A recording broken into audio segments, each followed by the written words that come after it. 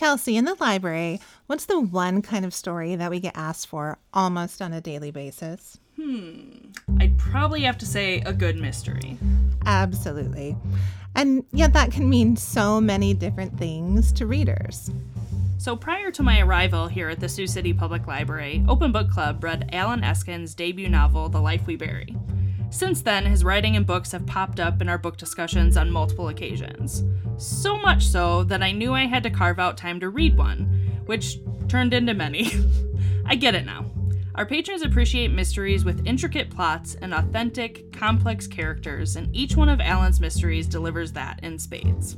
Alan Eskins is the best-selling author of The Life We Bury, The Guise of Another, The Heavens May Fall, The Deep Dark Descending, The Shadows We Hide, Nothing More Dangerous, and The Stolen Hours. He is the recipient of the Barry Award, Minnesota Book Award, Rosebud Award, and Silver Falchion Award. Alan has a journalism degree from the University of Minnesota and a law degree from Hamline University. After law school, he studied creative writing in the MFA program at Minnesota State University Mankato. Alan grew up in the hills of central Missouri. He now lives with his wife Jolie in Greater Minnesota, where he recently retired after practicing criminal law for 25 years. Welcome to the first 50 pages, Alan. I am currently just about 50 pages into Nothing More Dangerous. And one of the things that I have picked up through the story is the secondary characters, you lead us to want to know more about them. Mm-hmm. Like, there's something more interesting about this person's life. I hope so. Yeah. And that's really kind of the springboard for how I take a secondary character and move on with them to make them a main character. Is when I write a novel, I'm one of those people that will do biographies for my characters. And the exercise of doing the biography is really secondary because the biography is already in my head. When I write a character, I know as much about them as I can, where they grew up, who their parents were, what their home life was like, because the more I know about them, the more I know how they're going to act and react within a scene.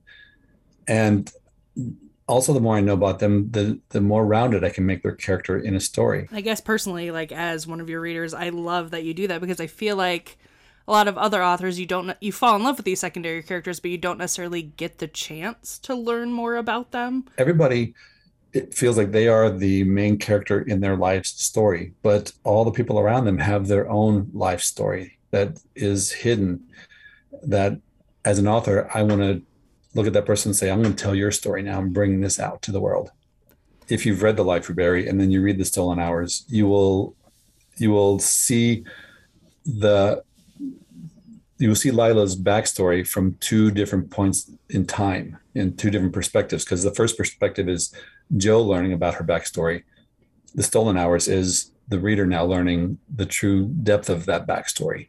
So there is a depth to it if you read them in order, but they're standalone, so you don't have to. Well, you basically answered my next question because since I'm in the middle of Nothing More Dangerous, now my question is, how would you recommend that we read your books? So basically what I'm hearing is start with The Life We Bury. But if you don't start with The Life We Bury, go back and read The Life We Bury before you read the other ones. And it sounds like you don't have to read these novels in order of their publication date. That is correct. You don't have to. If you do, it's a richer experience. I have on my website, alaneskins.com, kind of instructions on how to read my books. It's just kind of a map because this does come up. People, they don't know where to start and whether they have to read from the beginning, but you really don't. And Nothing More Dangerous, which is the prequel, that's a true standalone. The character is Bodhi Sandon, who this is his story when he was 15 years old back in 1976. In The Life We Bury, he's a grown-up. He's an adult professor, law professor. And so when you read the Nothing More Dangerous, you understand what made Bodhi, but it's really my most true standalone novel. Well, since we're talking about Nothing More Dangerous, I'm going to skip ahead a little bit. And, this is a story that focuses on racism and combating prejudices from where, you grow up. And you don't shy away from writing challenging and issue-oriented storylines. The Kirkus Review's starred review, called The Stolen Hours, which was your next book, right? A rousing legal thriller that's also an acute study of female victimization and male privilege. So, you definitely dive into challenging subjects in your writing. You've mentioned that Nothing More Dangerous in a previous interview took you many years to complete. I'm curious, could you talk about how the story or your perspectives change for you over the course of the time that you were writing the book? So in 1992, I just gotten out of law school, and this is that eureka moment when I realized that I wanted to try writing something. So I wrote a short story about a 15-year-old boy, and I liked the story that I wrote, but I didn't know anything about writing. So I started reading these books, like I said, and I started adding to this short story, making it longer and longer. And pretty soon I had a full-length manuscript, and I worked on that manuscript for 20 years. That was my learning manuscript. Every time I took a class, I would come home and try and incorporate what I learned into this manuscript. And after 20 years, it was not ready. It was a jumble of things. So I put it aside, wrote The Life We Bury, wrote the 3 books for Max Rupert, wrote The Shadows We Hide. Then I went back, and without looking at that previous manuscript, I knew this story backward and forward because I'd been working on it for 20 years. I outlined it and wrote it from scratch. And I wrote it from scratch because I didn't want my previous mistakes to impede me. Sometimes you look at a page or a paragraph and you think that's good and you move on, when really what you should do is look at it and say, is it really good? Is that the best I can do? And so by writing it from scratch, I wasn't settling on things that I had written back when I wasn't as good of a writer as I believe I am today. So I rewrote it, and it was a story that was very personal to me. It was the arc of a young man, 15 years old, who believes that he doesn't have a prejudiced bone in his body. However, he grows up in a society, in a world, mid to southern Missouri in the 1970s, that you can't help but be swayed by the community around you, the society around you. And when a Black family moves in across the road from him, he starts to see the world through the eyes of this Black boy who he befriended, who lived across the road from him. And he starts to see how all these things that he thought were harmless and no big deal, and that they weren't prejudiced, were, at the end of the day, they were based on racism. And so it is a mystery. There's a lot of moving parts to that novel. There's a mentor character named Hoke who lives next door, who has his own wonderful backstory that really takes over the last third of the novel. But it was a joy to finally see that come to print and be put in stores. You've talked a little bit about your writing process and your writing style. So of course, we kind of want to dive a little bit more into that. Are there strategies that you've found that work best for you? You talk about outlining a lot. Would you mind kind of sharing a little bit more about that? For someone who is starting out as a writer, whether you think you should or not, you should. Because if you sit down and you have this roadmap already there, now you can just go back and rely upon your techniques. So you have the roadmap, that's your outline. Now you're going to drive the drive. You're going to describe what you see, and you're going to give the emotion and all that as you're driving.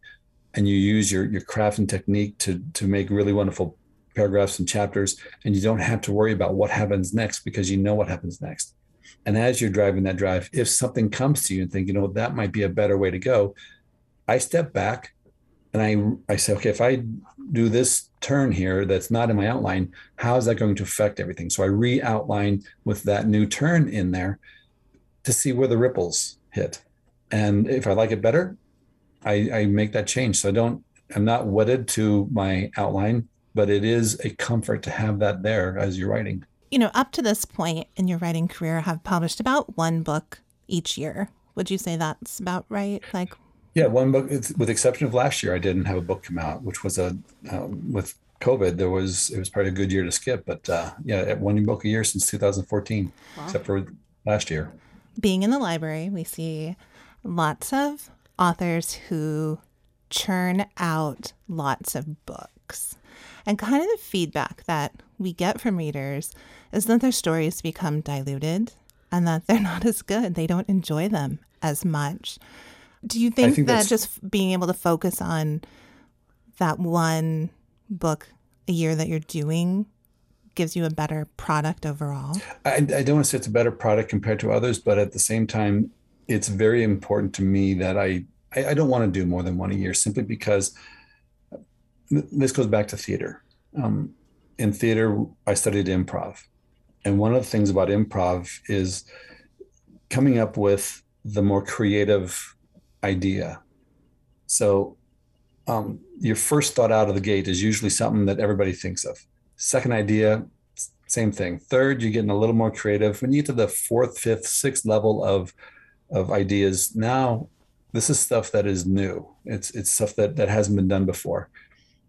And as I'm writing, I don't want to rush myself, because what'll happen is I will put down the first thing that comes to my head, which is usually not the most creative or evocative way of doing it.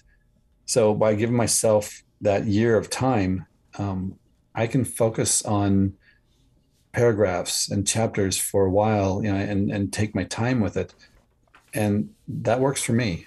And that's what readers want, right? Like good mystery readers, they want memorable reads. And the thing about mysteries and thrillers and action is a lot of people think that what they want is the twists and turns in the action. But they don't realize that the reason the twists and the turns in the action are memorable and important was because the characters really meant something to them. And to give an example, Die Hard, the first Die Hard movie, yeah. I loved it. I thought it was great. Second, third, fourth, I don't know how, they focused on the action. If you go back and look at the first Die Hard was a love story. Mm-hmm. And it was a guy who was just a normal Joe overcoming tremendous crucible to save his wife. Again, sorry, spoiler alert if you haven't seen Die Hard. Who hasn't seen Die Hard? Yeah. But the reason that the sequels never matched the original was because they shifted from the love story and the character story to just action. And that was a mistake. And so I don't want to make that mistake where my twists and turns are the thing that I want you to, that I think are the most important, because if you don't care about the characters, you're not going to care if my protagonist gets into a fight. I was actually reading a novel, and the protagonist got into a fight, and I found myself saying, I just hope you die, because I don't care about you.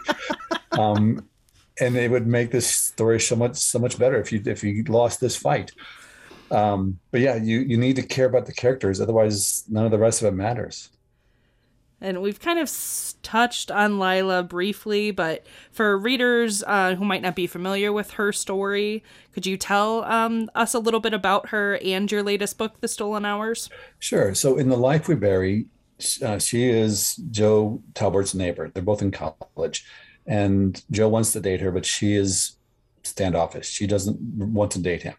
But the reason she doesn't want to date him isn't because she doesn't like him. It's because something happened to her in her past, and she has built a wall. And that trauma that happened to her in her past is examined further in the sequel, The Shadows We Hide. But again, both of those novels, Lila is a secondary character, and you see this event, this trauma that happened to her in her past through Joe's perception of it. Now in The Stolen Hours, we get to see it through her perspective. And it's about her finally finding the strength to look into what happened to her when she was in high school and trying to find the person that harmed her. And so it's about her, the character story is about her uncovering what happened to her. the thriller story is she is out of law school. She's taken the bar exam. She's waiting for her results. She's working as a Hennepin County assistant attorney, prosecuting cases in Minneapolis. Now, as she hasn't passed the bar yet, she's not officially an attorney, but she's working with another attorney supervisor, and a case crosses her path that catches her attention and affects her. And she digs into that case, and she wants to bring this person to justice. And it all ties into what happened to her in her past. And Lila is your first female protagonist. How is writing her story in The Stolen Hours different from the other mystery novels that you've written? Scary. I have read female protagonists written by male authors that I thought were atrocious. And I'm sure women thought they were atrocious. And so I wanted to not make those kind of mistakes. So I spent a couple of years reading a steady diet of good female writers writing good female protagonists. And then I would throw in every now and again a male writer writing a female protagonist to compare and see, what the differences were. And I wanted very much not to make those mistakes that I saw other male authors doing. And that Kirkus review that you read, that is the kind of thing that really validates that effort. When they talk about, I've created a story with a lot of important female, I can't remember the words. A rousing legal thriller that's also an acute study of female victimization and male privilege. And we've talked before, Kirkus is rough. Yeah. So when you get a glowing review from them, or like they really like dig into like what you're trying to get across, then it's like, yes. Yeah. And when I read that review, it's like, good. They saw what I was trying to do. I was trying to show this from as if I were a woman writing this story. And I did my best to delve into a woman's shoes before taking this on. And I think it's really interesting and really cool that you have, not only written Lila in such a way that, she's very powerful for readers, but that you have this like secondary cast of strong female characters within the story, that you have Detective Vang and Prosecutor Andy Fitch, and, that there's just these other strong female women within the story as well, that we don't just have the protagonist, but we have, strong female secondary characters as well. And one of the things that I saw some male authors do is they would have a really good female character, but in the end, a male would save them, or it would be, a male mentor, or somehow it was the man who stepped in and took care of things. And I was going to avoid that with every ounce of my being. So I even go so far as to have Joe Talbert, Lila's boyfriend, get called away on an assignment, so he's not even in town for part of the novel, because I don't. If he's there, the reader's going to want him to step in and help, or some readers are. I don't want that. This is Lila's story, and this is Lila's the hero here. So we've kind of touched on how you approach, when you wanted to start writing Lila as a female character, that you did a ton of like reading to really like study up and learn your craft, and to kind of get your creative juices flowing, make sure that you're approaching this in the right way. But if you do get the chance to read for pleasure, what do you read? Do you have a go-to author? Do you try to read books in the same genre in which you write? I honestly don't read for pleasure. I think that's one of the things about being a writer, and for me at least. When I read something, I am taking it apart. I'm reverse engineering it. And so what I read is what I think will inform my next novel. So after finishing The Stolen Hours, my next novel takes place in the country, up in northern Minnesota, the Boundary Water Canoe area, that area. Mm-hmm. And so I'm reading Longmire. I'm reading Tom Franklin. I'm reading No Country for Old Men. I'm reading books that are country based and Clint Eastwood kind of character based, that kind of thing, because I want to soak that in as I'm writing the story. The next novel that I'm doing is going to have a little more of a family drama to it. So the last book I read was Lane Moriarty. So I'm reading books that have more of a family drama in it to see how other authors handle it, and again, reverse engineer the things that I think work, and avoid the things that I think don't work. So can you tell us which character gets the next story? Is that something? Yeah, so Max Rupert, his book will be coming out next year. I've already submitted it to my editor. We're working on the revisions now. It is called Forsaken Country. Okay. Again, it's country based. It's Forsaken Country. So if you've read the Guys of Another, The Heavens May Fall, The Deep Dark Descending, there's an arc there where Max has to face his darkest nature, and at the end of The Deep Dark Descending, he goes to stand in a corner. Basically, he's in a cabin up north, and 3.5 years later now, I'm going back to visit him, and he hasn't cut his hair, he hasn't shaved, he's living kind of like a hermit up there, and something happens to bring him back into the world. The book I'm outlining that I'm going to start writing in January is for Bodhi Sandin as an adult. It'll be a legal thriller because he runs the Innocence Project, but it's going to have a component where the person that his client is actually in the security hospital, mentally ill and dangerous, having allegedly killed somebody. And so that's the one that I'm outlining now. And then the one that just popped into my head is another story for Joe and Lila. So there's always 2 or 3 stories circulating in my head at any given moment, but I try and put them all aside and focus on one at a time as I'm writing them. So readers have a lot to look forward to. No, I'm like trying to write it all down. Like, okay, like what ones do I have to be on the lookout for? And I get emails and Facebook and messages from people saying, hurry up and write the next Max novel, or hurry up and write the next Joe novel. I was like, those readers are so demanding, aren't they? That's the best I can do. They want so much, right? But this would be the advantage for people coming to your stories late. Then they'll have 7 books to read. Yeah. Right. So when The Life We Bury first came out and they were, we want more. It's like, I have to write another one first. You're like, now you got some other ones to tide you over. I got 7 out there. Go read those first and then come back and I'll have one for you. Yeah, and we don't want you to dilute your stories. No. We want you to create these memorable characters, beautiful descriptions of place, and all the things that draw us into your stories. And have we heard it right that you are dabbling in screenwriting? I am dabbling, which means that I'm studying it on the side just for the fun of it.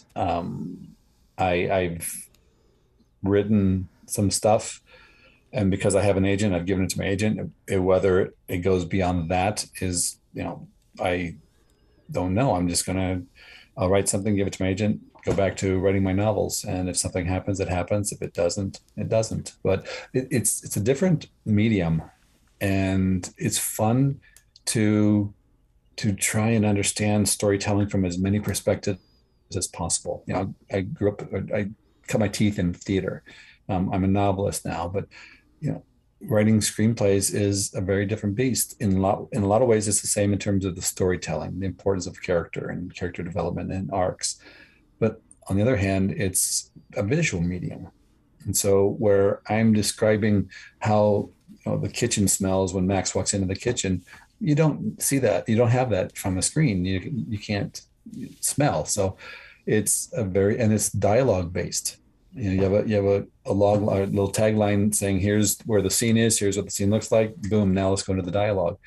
And it's teaching me a lot about writing better dialogue, I think. So I'm always trying to learn and grow. We've talked with a few other authors, and one of the interesting things that we've touched on before is the immediate feedback that you get from your audience as an actor, for like theater. But you don't get that necessarily, as an author. You just put your work out there. Yeah, there's that moment of adulation where the audience is applauding. that you never get over that. I don't think I never did. Whether it's in the middle of a show where you hear a roar of laughter because of something you did, or at the end of the show where you step out to take your bow, that's a real high. It really is, that you don't get from writing. Now, being nominated and receiving awards, that's about as close of a comparison as I can get. So when they announce your name at that award ceremony and you walk up to receive your award, that's a wonderful high as well. But it's at the same time, it's different because you're competing with other people and you think, well, they called my name and not yours, but man, you wrote a good book and it's just not fair. So where in theater, everybody gets applauded. So it's good. I have just one more thought to share with you, Alan, is that, Kelsey and I work a public desk in a public library. And so for some immediate feedback to you, we know that a book has really resonated with the reader when they come to the desk and they say, what's next? I need the next book. That's... Or does this author have anything else? Yes. Like they bring it up to us and they're like, okay, I finished this. Now I'm going to need something else by that same author. And I will tell you that we get that a lot when people, are reading your books. They'll be like, what's next? What else is there? That's good to hear. Yeah. Well, we have really enjoyed talking with you today, Alan. Thank you for being so much. Our guest on the first 50 pages. Is there a bookstore there in Siouxland? Yeah. Yep. I try and support local bookstores as much as I can. And this year in particular, there's going to be issues with supply chain for books. So if people want books for Christmas, they should start seeking them out pretty soon. But yeah, anything that will help the local bookstores, I try and support. For listeners who are interested in getting copies of Alan Eskin's books, you can find those at Book People, located in Sioux City.